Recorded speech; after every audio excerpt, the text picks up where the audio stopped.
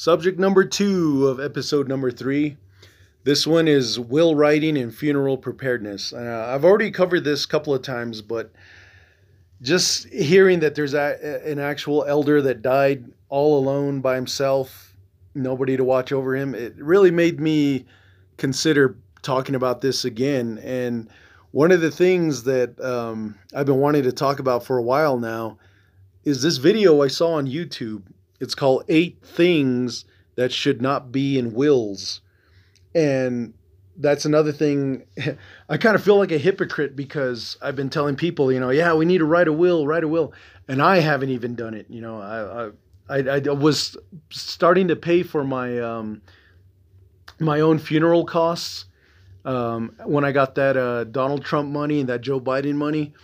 But then what ended up happening was I just kind of, lately I haven't really been paying for it. So I still got about maybe $2,000 left of where I want to go, and what the plan that I wanted for my, just because I don't want to worry about it, later on down the road.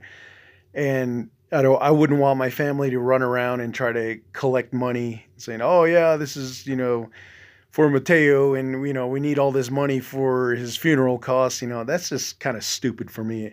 I mean, with all the talks that I've been doing on the podcast, you figure I should at least be ready for something like that. So anyways, so like I said, it kind of makes me a hypocrite because I haven't even done a will yet. And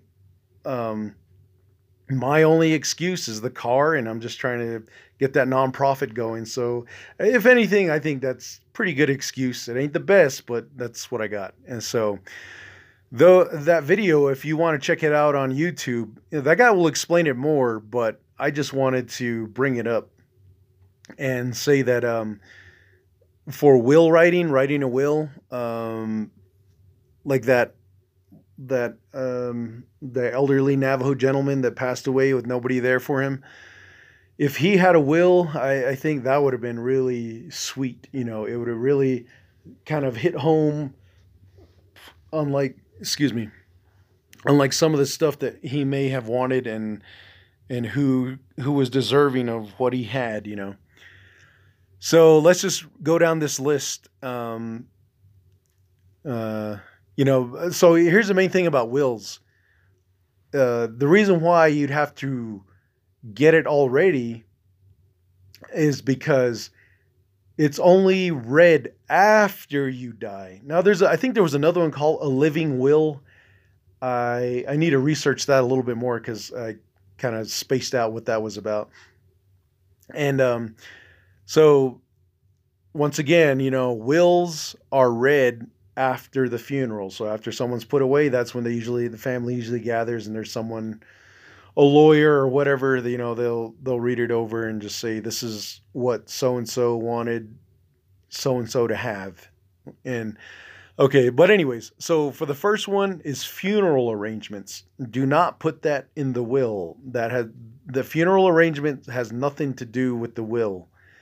The funeral arrangements is something that you can do for, like I was saying, funeral preparedness, doing it with the help of the funeral home, whichever one is closest or whichever one you agree to. So doing funeral arrangements on a will, that shouldn't be in there. And it makes no sense in a way because the funeral home is the one that deals with the funeral arrangements. Yeah. Okay, so number 2, organ donations. That is something that you don't put in the will because, like it has been stated, wills are read after the funeral. So funeral usually means burial. And if you're buried with your organs, it shouldn't say, oh, and after I die, after I'm buried, go back, dig it up, and take out my organs and then donate it. And it's like, nope. So that organ donations, it should be pretty much, I think it's common sense that, you pretty much go through like the hospital or even the MVD and put that on your little license there, or organ donor. So funeral arrangements and organ donors organ donations, get those two out that they don't belong in the wills. Number 3 is who gets the individual retirement account, the IRA. I didn't know that's what that was. I was thinking it was an Irish thing, IRA. So, anyways, but who gets the individual retirement account? That should not be in the will either, because that thing is mostly. I think if anything, that would be like a lawyer type of a situation of who gets an individual retirement account, but probably the bank. I'm not really sure on that one, but that's something that shouldn't be in the will either. That's like a whole separate. I don't know. I would say it'd fall under the category of probate. What everybody's always talking about, probate, dealing with death and who gets what. And then the fourth thing that should not be written in your will is life support decisions. Life support decisions that the way I understand it, that goes underneath the power of attorney. And when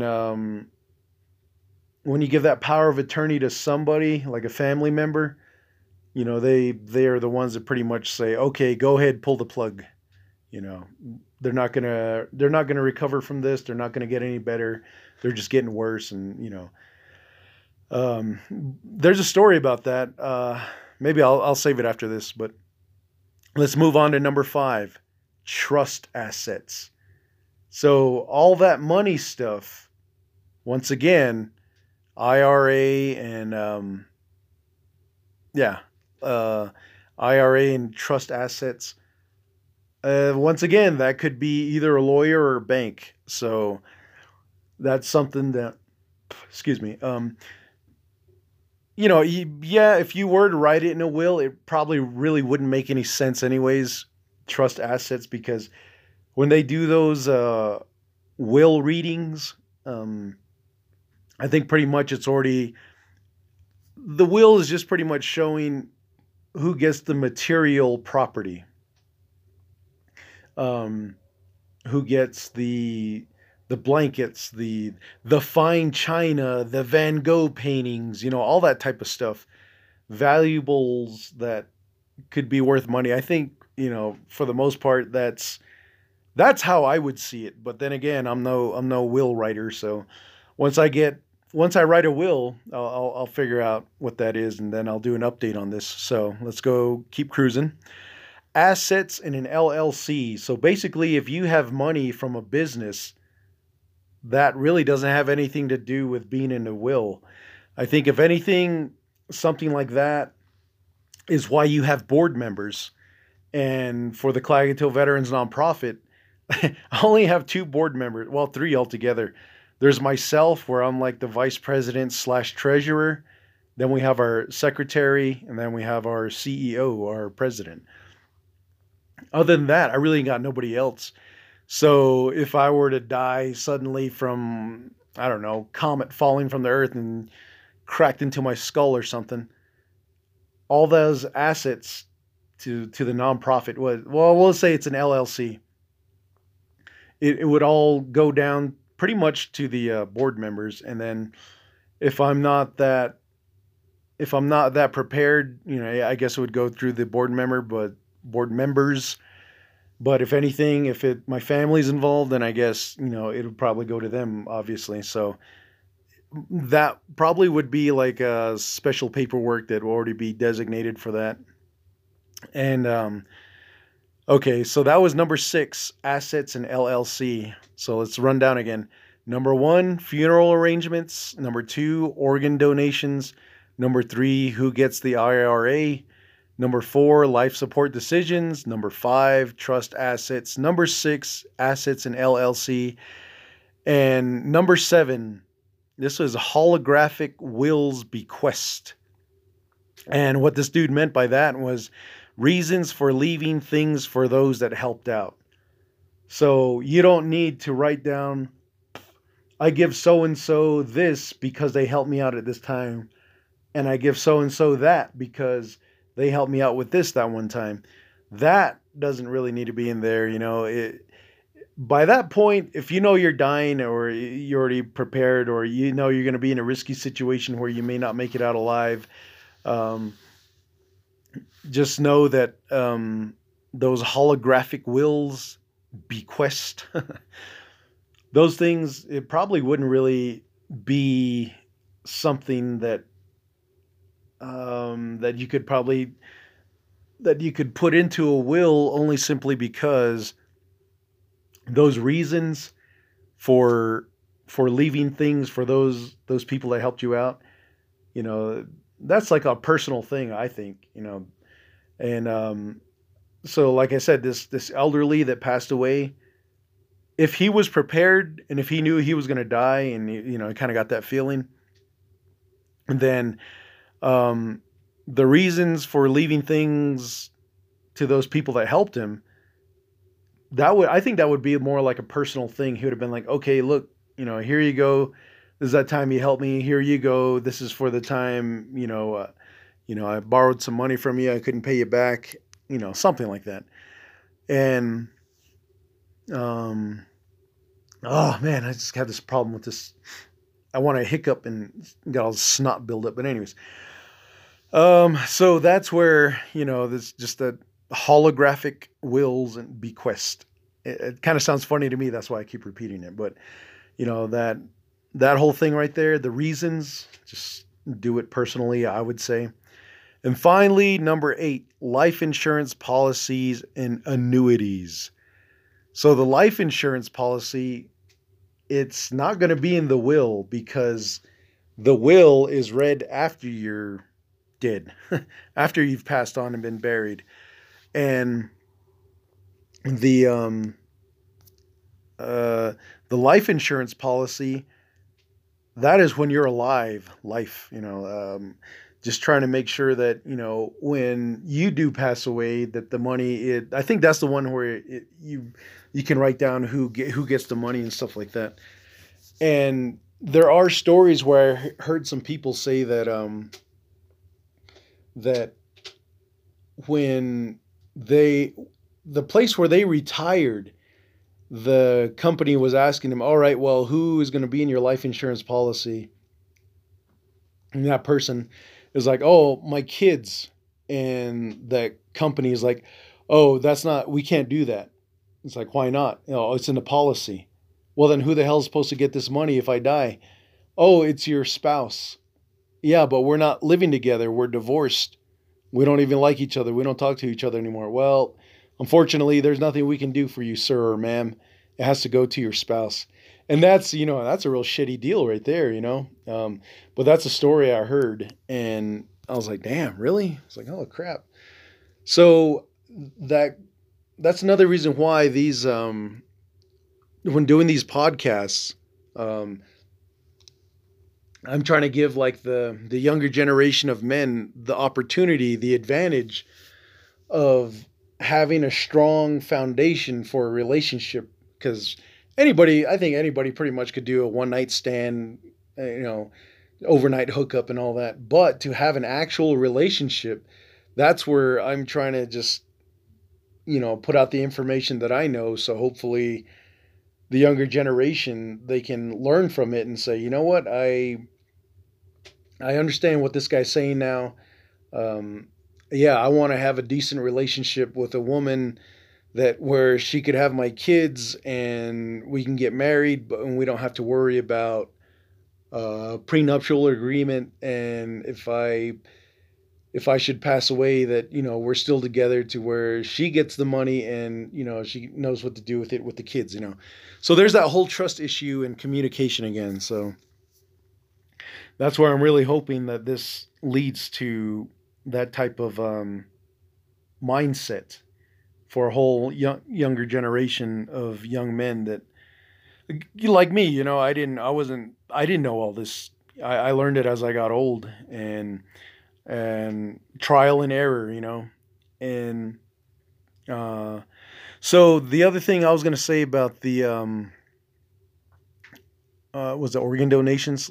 Oh, life support decisions. Number 4. I have a relative who was telling me that he he knew this one medicine man, and that medicine man, he passed away recently. I think it was last month in December sometime. And that medicine man had told, my relative that when the medicine man, something happened to him, man. I think it was a sickness, an illness, something like that. Anyways, he was on life support, and the doctors were telling his wife, "Go ahead and pull the plug. He's not going to get any better." And man, sorry, I had to snort like a pig. That thing was bugging me. Anyways, so she didn't. Okay. She did not pull the plug. He died. Okay, all right. This is how it goes. He died, and they. He was in. I don't know. He was in the spirit world, if you want to call it heaven, I guess. But he was. Damn, I can't remember this part. But he was in the spirit world, basically. And I think he said when. Oh, let's see. Well, anyways, I don't want to try to remember word for word, but when this guy woke up, he was in a very cold place, and it was dark, and but he could hear some people talking. So he was in one of those. He was in the morgue. He was in one of those little refrigerator units where they keep dead bodies. And I guess he was inside that medicine man was inside the body bag. And, he kind of scratched around, felt that he was in a bag, and he felt the zipper, and, used his finger and he pulled it down. And then he realized he was in a metal place. And then he started fiddling around. Somehow he ended up opening the door, and he got out, and he's all naked and like purple, I guess. And he was like all stiff, and he looked, and the morticians that were already in the morgue, they tripped out on him. They're like looking at, how could you not be scared, So from that point on, he had lived another 4 years until he died recently. And this time, his wife was about to, I think, she finally pulled the plug. Okay. So without realizing that he could have probably came back, she pulled the plug. So we don't know what would have happened, but he passed away from that. And then my relative who was telling me this said the same thing also happened to him, where he was in the hospital and he died. He was in the waiting room, and, I guess he started feeling faint, and he fell over, and he stopped breathing. And then they took him into the operating room or whatever. And basically he was dead for, I don't know how long. Oh, and this is where he said he was in hell. And he said there was a demon there, or some demons or something like that. They were grabbing him. They were yanking on his clothes or something. And then he looked up and he asked for help. He said all of a sudden this bright light came out from above him, and this angel came down, and the angel put its forearms through his underarms, and it was going to yank him up. So by that time, those demons, they kind of like, they let him go, and they backed off. And then that angel, it pulled him up. As soon as it pulled him up, he opened his eyes, and he was in the operating room. He had all these tubes in and out of his neck, his mouth, his nose, his lungs. He's got all these IVs, and that's when his woman came over, and she saw him, and, she started crying because he was awake and he was alive. So stuff like that, that's why that life support decision, that could be another subject we can go on later on down the road. And, we got plenty of time, plenty of episodes to talk about things like that. But so those were the things about, funeral preparedness, kind of mashed in with things that shouldn't be in the wills if you're going to write a will. So, oh man, excuse me, one more time. Let's go over this 8 things that should not be in wills. Number 1, funeral arrangements. Number 2, organ donations. Number 3, who gets the individual retirement account, IRA. Number 4, life support decisions. Number 5, trust assets. Number 6, assets and LLC. Number 7, holographic wills / bequest. Reasons for leaving things for those that helped out. And finally, number 8, life insurance policy / annuities. And those are the things that I wanted to really bring out and make sure everybody was aware of stuff like that. And if anything, you could just say you heard it on the Klagetoh Veteran Podcast, because we're the first ones to bring it out, apparently. But, okay, other than that, that's going to do it for this segment number 2. Number 3, this is going to be an interesting one, biracial babies conducting spiritual ceremonies. So let's go to that one now.